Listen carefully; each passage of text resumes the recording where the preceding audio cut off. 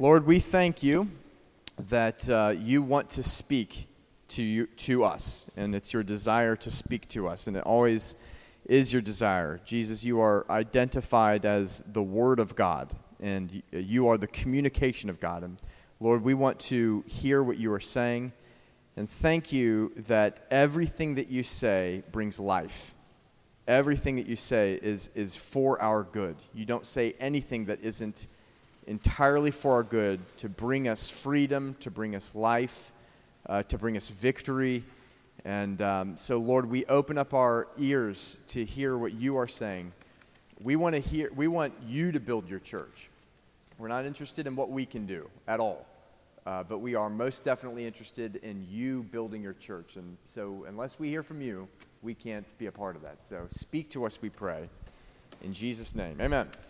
I feel just the heart of God wanting, and I just want to encourage you with this, that even I just kind of prayed along these lines, that, you know, that as obvious as this perhaps seems, that Jesus actually wants to do you good, and hearing him and what he says to us is actually for our good. So I know we know that, but like what I mean, sometimes we look at the Bible and look at the things that it says, and it's kind of like this list of things that we need to do, and it's like this grueling thing. And if I'm actually spiritual enough, then maybe I'll actually, successfully do all this stuff. But like, I don't know if I'm like on that level of that echelon of Christianity. And actually, all he wants is for our hearts to be open to him, where we can hear him, and when we hear him, to have a big yes in our heart.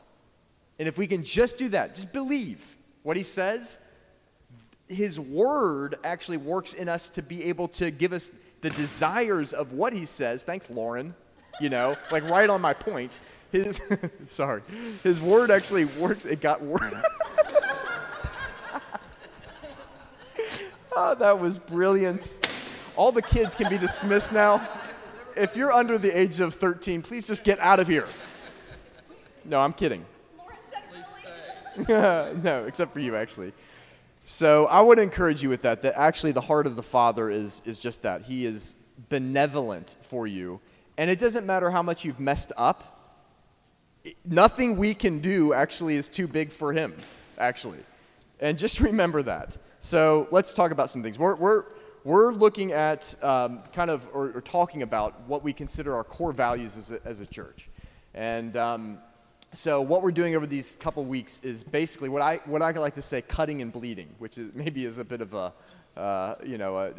violent picture. But what I mean by that is, you cut, and what comes out is your blood, and that's like your life. It's the core. It's who you are. It's what's in you. And so what we're doing is cutting, and for us to be able to see what is in the heart of this particular church. It's not to say that we've got a corner on all things good and all things God and in the kingdom of God. It's to say, let's build together and kind of know what we're building and know what this thing is about, and allow these things to penetrate into our own lives, our own hearts, our own lives, but see together the values that I believe that God has called this church to operate in. Cool?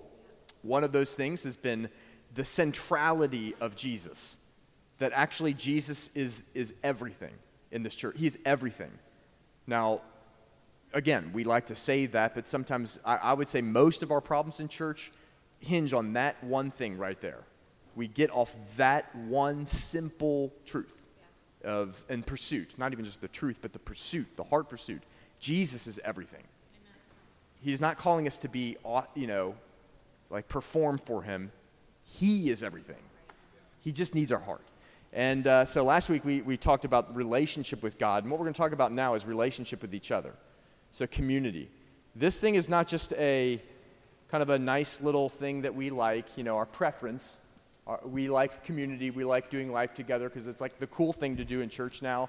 And there's like this buzzword that flies through like memes in the church world on social media about doing life together, because we're like hip and trendy and cool. It's actually deeply rooted in the kingdom of God and in the Word of God this idea of community. So I'm just trusting that as we speak for the next couple of minutes, some of that would be unveiled to us so that we could see the value of relationship with each other in community. How many of you know we're not forming, as awesome as this moment is right here and necessary, this is not forming a whole lot of community, what we're doing in this present moment. Am I right? I'm not building a whole lot of community with Michelle at the moment. She might be hearing something in my heart, but I'm not hearing anything. So we need to spend time together. And just to illustrate this, I'll just share a quick story or two. Let's reverse the clock about 12 years, I guess it was. Geez, getting old. But 2005, about thereabouts. I was in a small city called Dublin, but not the Dublin you're thinking of. It was Dublin, Georgia. Population of 22,000. Having grown up in a city called Atlanta, and Minda and I had been in Dublin for a few years. We knew we were called into kind of like a full-time church leadership capacity. We knew some things about our call, and the reason that we were in Dublin was to be a part of this ministry, a very unique ministry that was based there, and a church that was based there, doing amazing things, and a lot of it was training people to be sent out and to do things like church planting or things like that. And so we know that this was like a hand of God leading us to this place. Is an amazing thing. But I was a couple years into being on this journey, and how many of you know in every church there are strengths and there are weaknesses, right? And even in this church, as great as we'll become, hopefully, in something, we are going to be weak in some areas. Can we be comfortable with that? You know what else? You're going to be weak in some areas because the church is made up of humans, last time I checked. So, and that's cool, to be comfortable in your own shoes. You were good at some things, called to do some things well. And so this church was called to do some things well, and other things, community being one, maybe not so well, as well. So there it was, 2005, and I had been slogging it out. We were working full-time jobs, at least I was working 2 jobs, and Minda was working, and we were leading the high school ministry, we were leading the junior high ministry. We were studying theology, we were in some other we were busy. And my friend Don Williams, some people in this room actually know him, he asked me to, why don't we do a lunch together? And so, we met at 12 o'clock at Sonny's Slow Pit Barbecue. Y'all in Michigan don't know about this.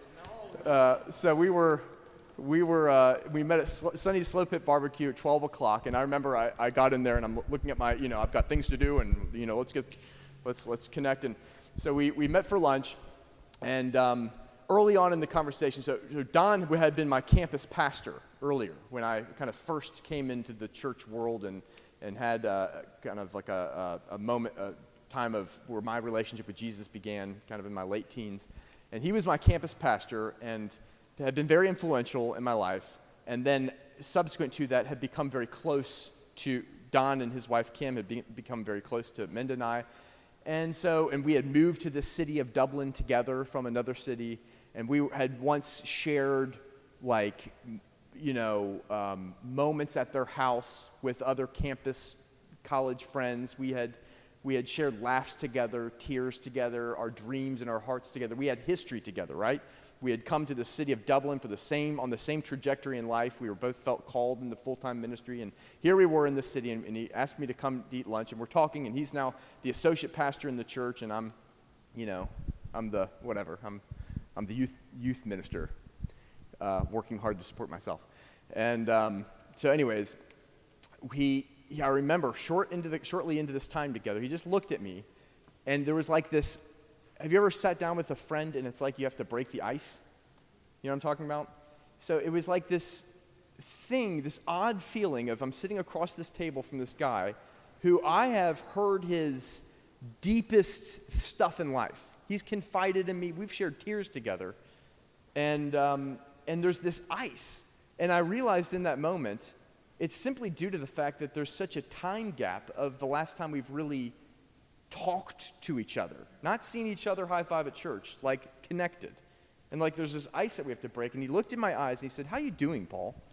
And the knee jerk, I was going to give him the rote response, God's good, and what. I've never talked that way, but sorry, I don't mean to be offensive. I'm not trying to.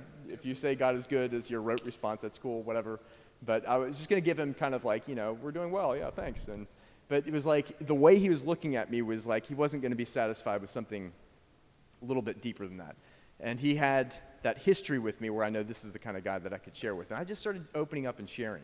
And then he shared, and that whole thing about we got to get out of here 1 hour, I've got to meet clients, kind of went out the door, and it was 2 hours later before we actually left. And when I left, I had the distinct sense of who I am, the core of who I am, has been seen and acknowledged by somebody who's in my corner. And we have shared the deepest things in the process of this conversation between one another, that I've been able to have the privilege of saying things that hopefully were an encouragement to him, and he has spoken some things that really encouraged me, and it just was like, this is life. Do you know what I'm saying? It's like that thing I felt encouraged and bolstered to go out of that Sonny's Slow Pit Barbecue and take on the world with what I was called to do. I feel like there's something necessary in that. I walked away from that moment realizing that I am in a frenetic rat race of church activity. Virtually every night, I'm in some leaders meeting, or I'm leading this meeting, or I'm doing that thing, and I'm in this theological I'm all this stuff in rooms with people just like we are right now, and yet this little encounter with Don Williams exposed the fact that actually, apart from my wife, I'm alone. I didn't know I was alone until that moment when somebody said, "How are you doing, Paul?" Actually, like I'm in orbit right now, going through the motions. And I vowed in that moment, there has to be a way to do church on mission, doing the mission and the work that God has called us to do, where we do not forsake the fact that we're family. We live with one another. And it's a necessary part of what Jesus has always intended his church to be. So if you'll look with me, 1 John 1:3. Can you do that if you have a Bible or a Bible app or anything? And if you don't, that's cool too. But I'm just going to read this scripture. Listen to this. The goal of the gospel is fellowship. Just take that to heart for a moment and hear those words. The goal of the gospel is actually fellowship. And that fellowship is with him, and then in that, with each other. And ultimately, with the people of this world. That is the goal of the gospel, is fellowship. So let me put this into perspective. The goal of the gospel is not church attendance. It is not that this church would or any church for that matter, would grow in numbers. What good does that actually do if unity, oneness, fellowship is not actually being accomplished? And that fellowship happens first, as I said, between a person and God, which is the very thing that Jesus has opened up through his death and his resurrection, is that we can enter into relationship with him. True union between heaven and earth.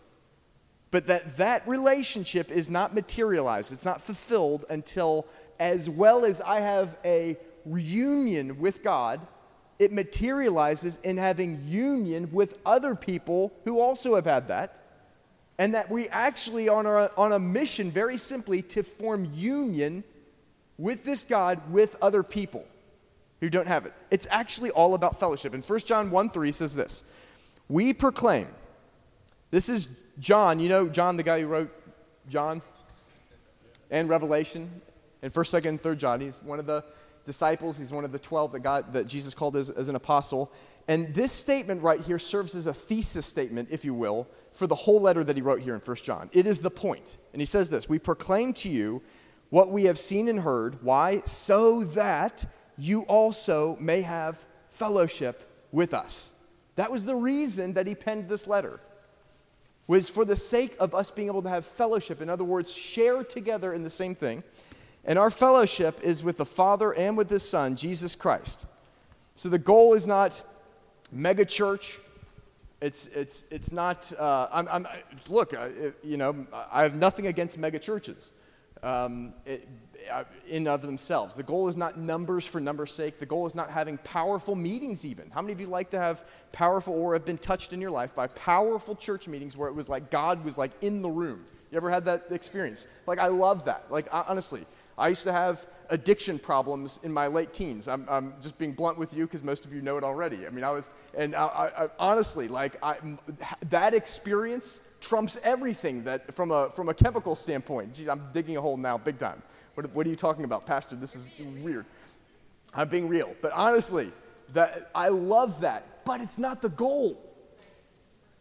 If all we have is awesome church meetings, but there's no union, fellowship, actual union in the same way that Jesus shares union with the Father and the Spirit all together, they are one. That same oneness is to materialize in this earth as a sign to this earth of the reality of heaven.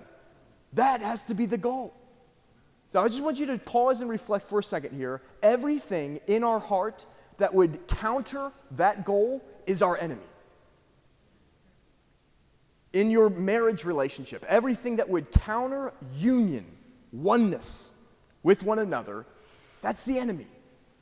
In our friendships and in our church relationships, everything that would counter oneness, that we are together. Now, speaking of Michelle, of being real, probably in a church plant right now, there are probably people in this room that you already have formed judgments about and have thought, I'll never be friends with that person. Come on. Do you understand what I mean by that? We begin to judge, we begin to sometimes even accuse in our heart, and those things form barriers. And so one of the things that I'm wanting to say tonight is anything like that, let's reckon it for exactly what it is. It's our enemy. Why? Because the goal is oneness. So I'm not saying that everybody in here has to be best friends. You know that, right? There are some personalities that I'm just never going to find it fun to do what I did with Aaron and fly 6 or 5 hours across the United States to go to Los Angeles. You know what I mean? Like some personalities, I would be like, okay, Jesus, I love you and I love this person, but I'm going to go for a bathroom break now for about an hour. And that's fine. But the moment that I can't receive or love a person because of some judgment or irritation, et cetera, we have a problem. So the goal isn't mega church, it's not powerful meetings, it's not numbers for numbers' sake. It's fellowship. Listen to this. The ultimate goal is oneness with him and ultimately perfected through oneness with each other. So if you'll look with me to John 17, verses 20 through 23. So Jesus was on the cross, and he does what some have called kind of the high priestly prayer. And that's to say this: at the end of Jesus' 3.5 years of giving it all for raising up the disciples, the 12 as well as the larger group of disciples that were with him, here he is on the cross, and he's praying the final prayer. And we need to put these words that we're about to read into perspective. This is it. This is Jesus' final prayer in earthly, bodily form on the earth. He's praying over everything that he had just given his life for, and now he's actually dying for. He's praying for what we would call today the church. And he's praying for those that he had been with, but he's also praying for those who would believe in the days to come and become a part of this amazing entity called the church. And here is his prayer. Please catch this with me. No matter what our idea of church has been, let these words redefine what church really is intended to be in his heart. He prays this: my prayer is not for them alone. That means the people that were actually physically with him in that time 2,000 years ago. I pray also for those who will believe in me through their message. That means you and me, should we have placed our faith in Jesus. That all of them may be one, Father, just as you are in me and I am in you. Let's grab a picture of that heart of Jesus. Community.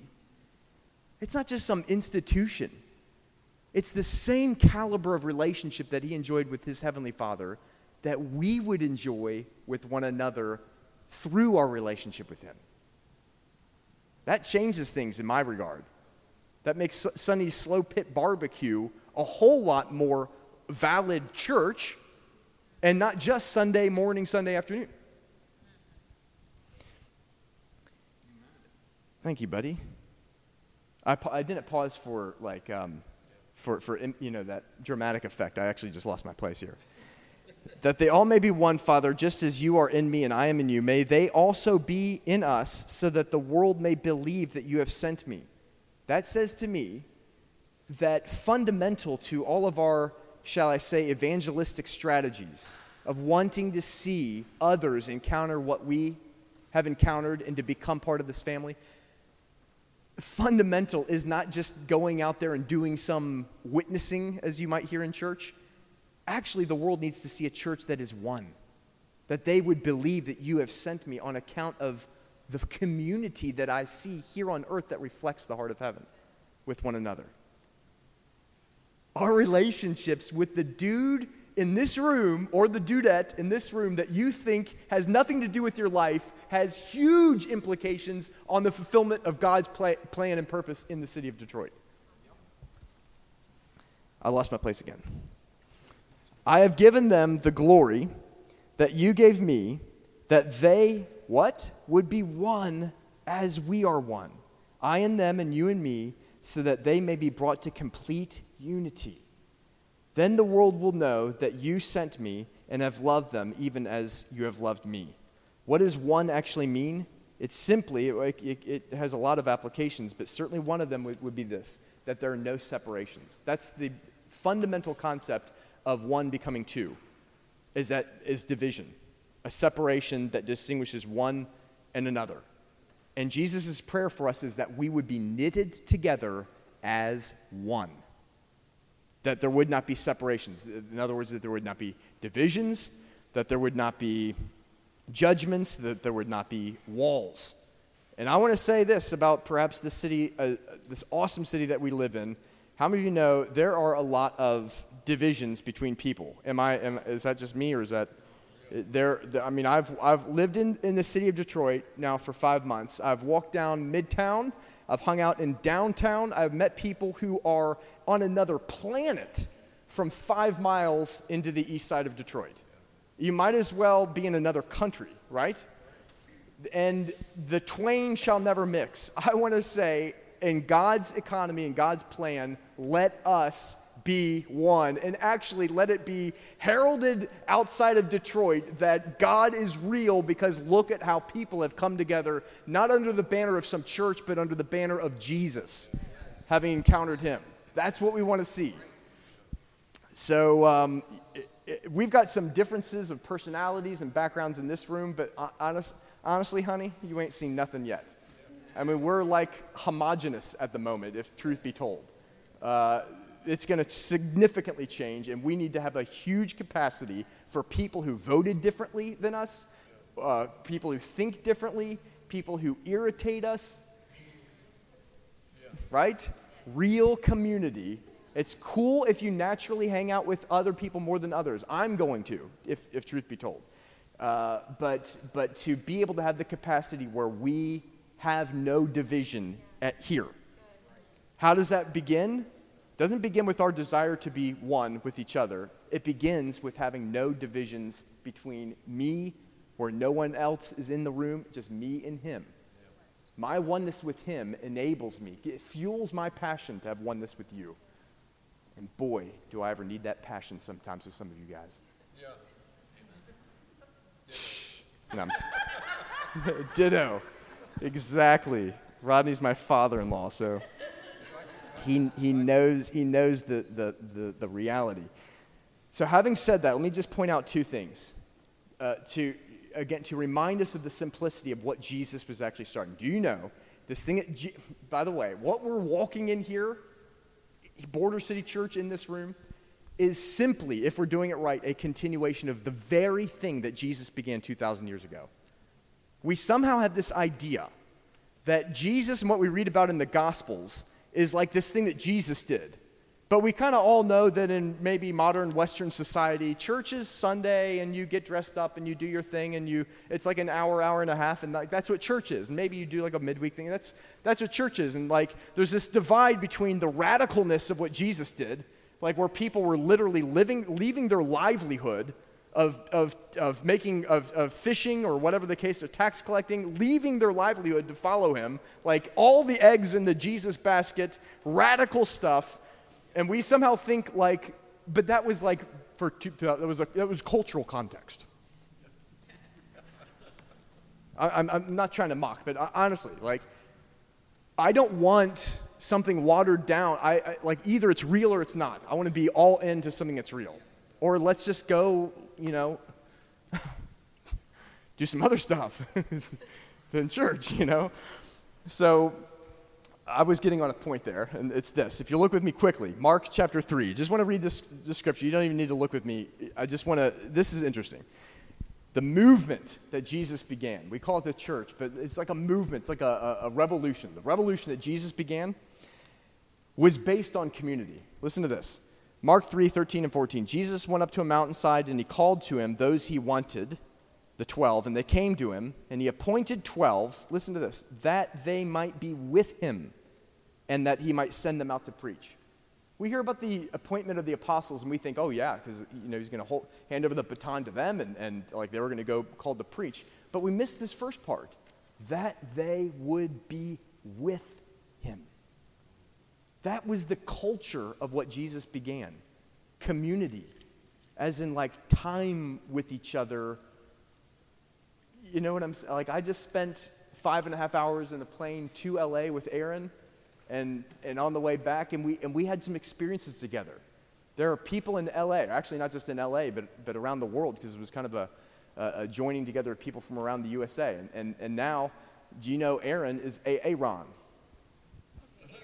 And there are people who know him as this, and he knows, and I know some habits of this man who had to slip away to go to a concert, by the way. No, it was scheduled months ago. So we have like nicknames, and we've got shared memories, and do you know what I'm saying? That's church. That's like this idea of community.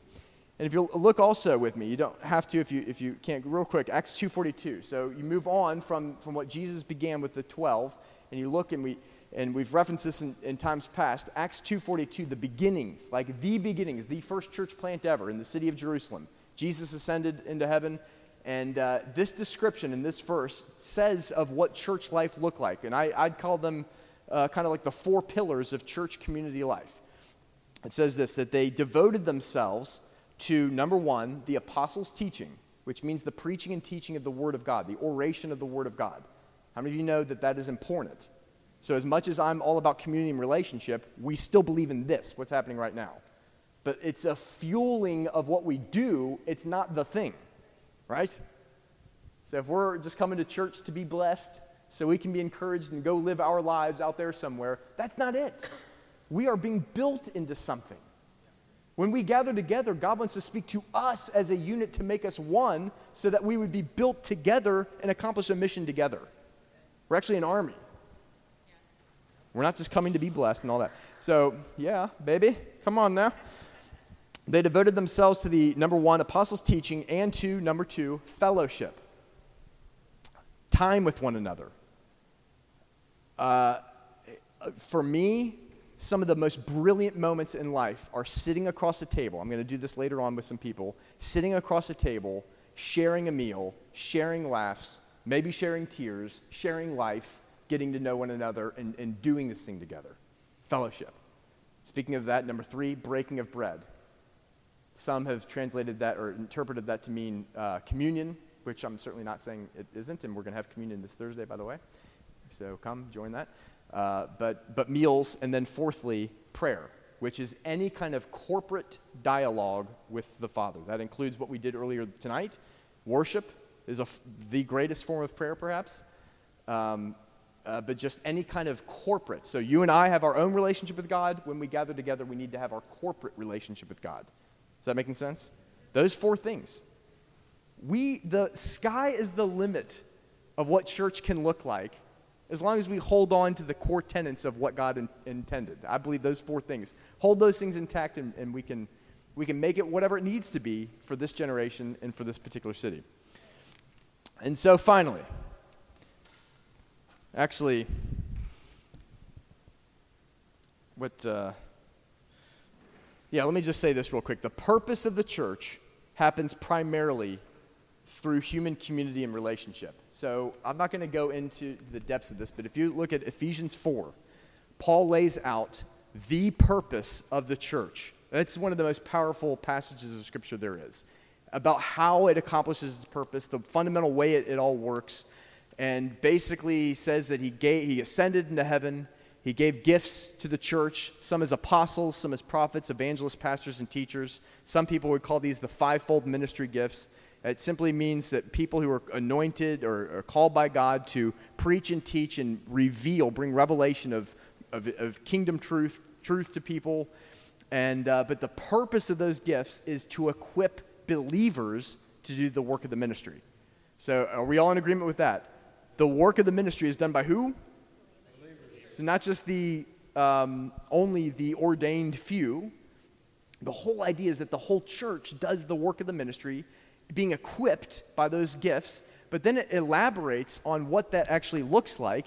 And if we read that, I think you'll agree with me that most of the purpose of the church, i.e. you and me, actually would only practically be worked out in the context of community and relationship. So here's what maturity looks like for you and for me. Verse 14, then we will no longer be infants tossed to and fro or tossed back and forth by the waves and blown here and there by every wind of teaching and by the cunning and craftiness of people and their deceitful scheming. But most importantly, listen to this, verse 15. Instead, speaking the truth in love, we will grow to become in every respect the mature body of him who is the head, that is Christ. Can Jason speak to David the truth in love in this moment right now? In this very moment, like right now. I mean, maybe he could, but I would really be irritated by it. Be like, Jason, dude, can you do that over coffee later? You see what I'm saying? The picture of maturity is that the church grows by each person being able to speak encouraging words to one another, the truth and love, and the end product of that is that we will grow to become in every respect the mature body of him who is the head, that is Christ. Do you guys believe that? From him, the whole body, joined and held together by every supporting ligament, grows and builds itself up in love as each part does its work. The whole idea is that we together as a community, yes, there are times like this that kind of equip us and set us on the right path and the trajectory and deals with our hearts and encourages us for what we're called to do. It's outside of this that the work actually happens in community. And the last time I checked, receiving truth spoken in love happens in the context of a bridge of trust that has been accomplished. And that bridge of trust happens by time spent.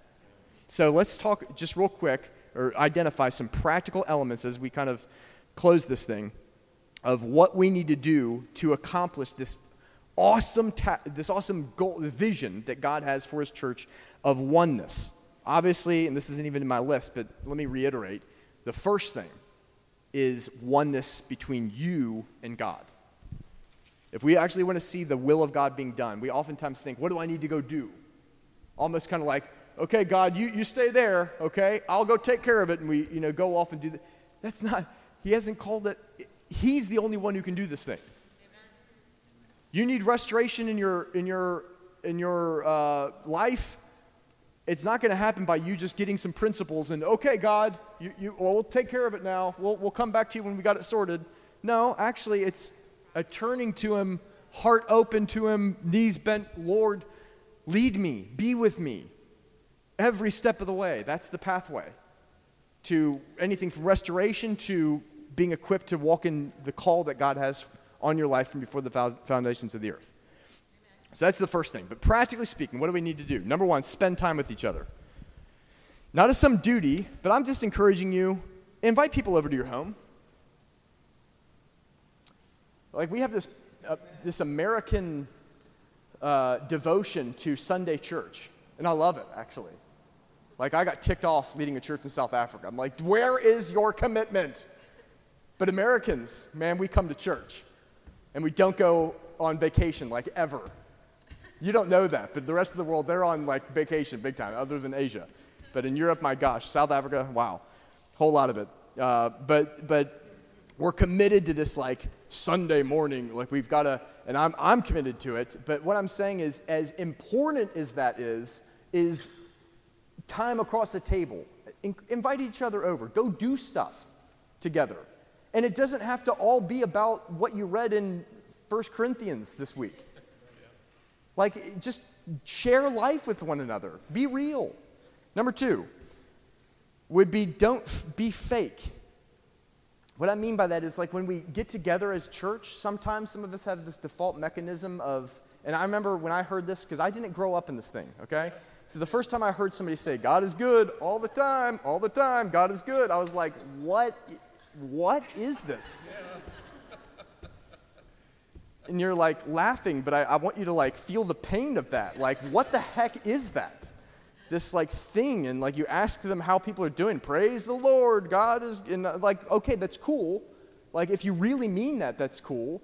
But there's definitely a barrier if all we say is this glowing stuff, and we never like share. When Don Williams asked me, Paul, how you doing? I could have done the whole, well, Don, all the time, God is, or I could have like actually shared life with them, and I'm better for it, for having not been fake, but opening up my heart. So first, don't be fake with God, because he already knows everything. Anyway, it starts with vulnerability, but then it transcends into realness with one another. Thirdly would be keep the air clean.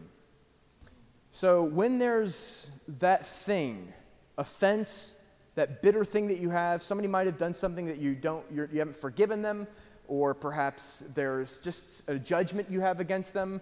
We all do it, right? Within like 5 minutes of meeting somebody, you can already like have this person in their category, and you know what they are. Here's the thing.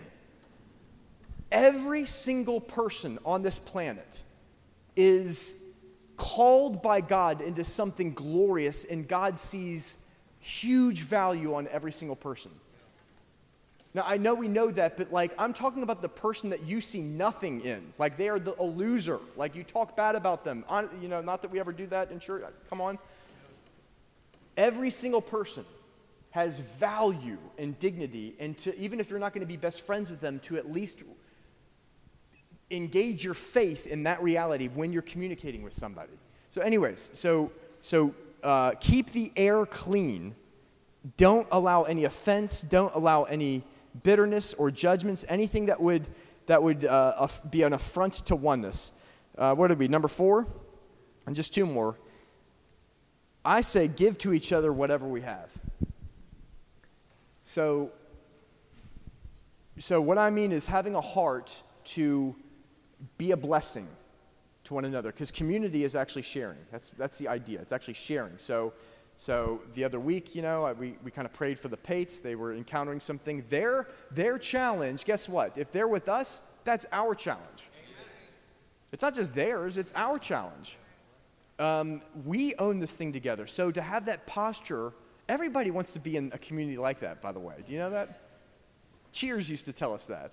Everybody knows your name. Everybody wants that, and to know that you've got people in your corner. How does that happen? By people initiating a giving heart. And can I additionally say, we in the warmer months, we are going to be doing a whole lot more of doing things with the community to build relationship with the community, our neighborhood, around this church building. Okay? As soon as the warmer months kick up and people start coming out of their cave of hiding. I'm still learning Detroit, but boy, is that ever a reality. We all kind of like huddle into our houses. And so when the warmer months kick in, we're going to be doing things to build into community. We don't need to build community by necessarily telling somebody about the 3 tenets of the gospel every time you meet somebody. Are we in agreement? The idea is that every single person, God knew them before the foundations of the earth, and they may be in a pile of mess, who knows? The beggar that I see on the side of the road, it breaks my heart every day. I don't know what to do. Like, how do I do something? But the reality is God sees purpose and destiny, and it's our privilege to be able to extend oneness, the heart of Jesus that says, come and be one with me. Not receive Jesus and then you can be one. I'm extending oneness towards you. And as they experience our oneness towards them, which is a reflection of God's heart towards them, they can receive, hopefully, perhaps, the same Jesus who wants to bring them into restored relationship with God the Father. So we're not just trying to impose religion on people. We're wanting to be one and call, let me share your life, whatever that may be, with you, and engage in relationship. And then lastly is have real relationship with the community, which is what I just said. So really practically, 2 ideas that I would say. Number 1, this Thursday, come to this dinner. It starts at 6:30 here in the church building. Come, and the reasons, because we do dinner. It's one of the 4 things that I mentioned earlier, breaking of bread together. And that begins to build a bridge. So am I necessarily going to have an earth-shattering, life-changing conversation with Craig Pate? And that maybe, but probably not.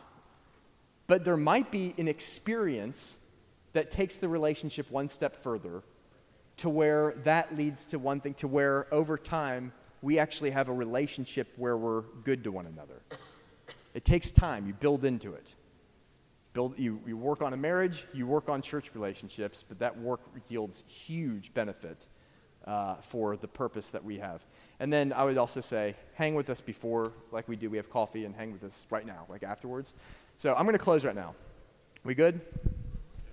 And this is what I want to do. I want to, oftentimes you'll see pastors end a sermon, and they'll make it a time to come. They call it an altar call, and you can come forward and you can receive Jesus. And so I'm not even gonna I'm not gonna wait for you. I'm gonna call on people right now to come forward by name. But you don't know what I'm doing. It actually has nothing to do with any kind of an altar call. I'm just gonna highlight 3 people, and we're going to get to know them a little bit more.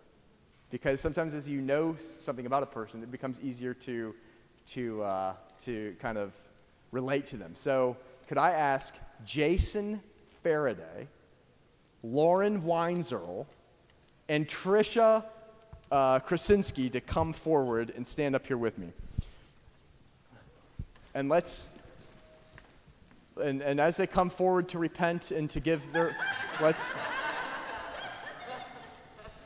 So they don't know it. They're finding out about this in the moment, but what I have done is I've asked someone who is close to each of these 3 people to answer 5 questions about them. Nothing is going to be embarrassing, I promise you.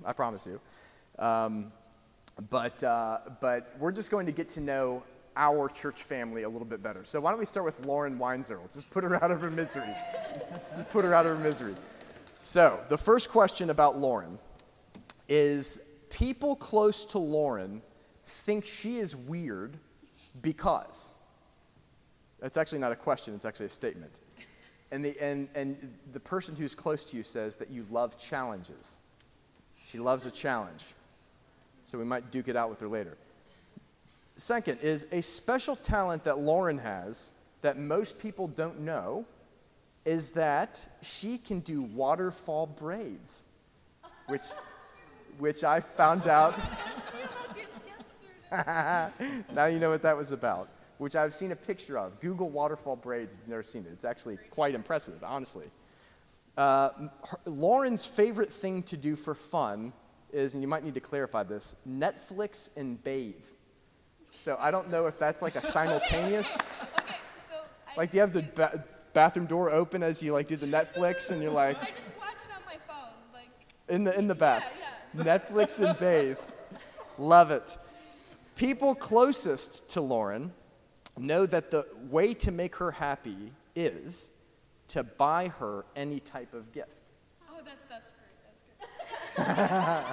That's good. That is good. Remember that. You want to express love to Lauren. She loves gifts. I really like fashion over jeans, Okay, that's enough now, Lauren. Okay. When she dies, she hopes that her obituary could say this about her. Here lies Lauren Snapchat streak queen. That's really good. It is. So I won't reveal who said that about you, but that's Here, I'll say that about Lauren Snapchat Street Queen. That's a bit of a thing to tongue twister. No, I'm not going to do that because you wind up saying 4-letter words, and that's not helpful in church. Okay, so thank you, Lauren. You can stay up here if you want to, or you can sit down either way. And now we're going to go to my friend Jason Faraday, who, everyone already kind of knows him, but I thought it'd still be fun. So people close to Jason think he's weird because he will talk to anyone, anywhere, at any time. That is spot on. A special talent that Jason has that most people don't know about is he played the bassoon. He rocked it like a hurricane. So that might need to feature in one of these worship moments, perhaps. Actually, not. His favorite thing to do for fun is smoking meat and hanging with his family, biking, or playing soccer, which technically speaking is 4 things. But nonetheless, unless you somehow smoke meat while hanging, biking, and playing soccer simultaneously. And when he dies, he hopes that his obituary could say this about him. He loved and obeyed God no matter the cost, and his wife and son were everything to him. And I read that and thought, you are ready to die, actually. Awesome. Yeah. Is that a setup? It's not a setup. It's not a setup, but I think that those are appropriate words for you, sir. And I last and certainly not least, Tricia Krasinski. I really loved these answers about her. People closest to Tricia think that she's weird because Tricia's friends may think she is weird because on the outside she appears very, quote, girly or, quote, prissy. But in reality, Trish has no problem jumping into a swamp to catch a snake, turtle, or frog with the kids. So we're learning our friends right now. A special talent that Tricia has that most people don't know about is that she is half amphibian and half Navy SEAL, minus the combat aspect. She is capable of swimming extremely long distances regardless of water temperature and can float like a bobber. She has floating skills. Tricia's favorite thing to do for fun is boating, kayaking, swimming, probably swimming, being on the water, in the water, or near the water. I would have never known this had we not gone through this exercise.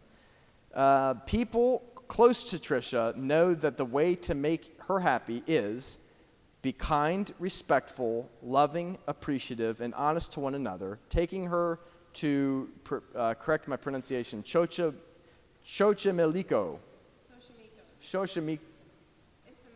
Yeah, I know, in Southwest, right? Mexican town? Yeah. So taking her there doesn't hurt either. So I have ideas for us and the Krasinski family. And when Tricia dies, she hopes that her obituary could say this: Trish devoted her life to her family and to the Lord and was cherished by her family. She was admired by all who were fortunate enough to have crossed her path. She leaves behind a handsomely devastated husband.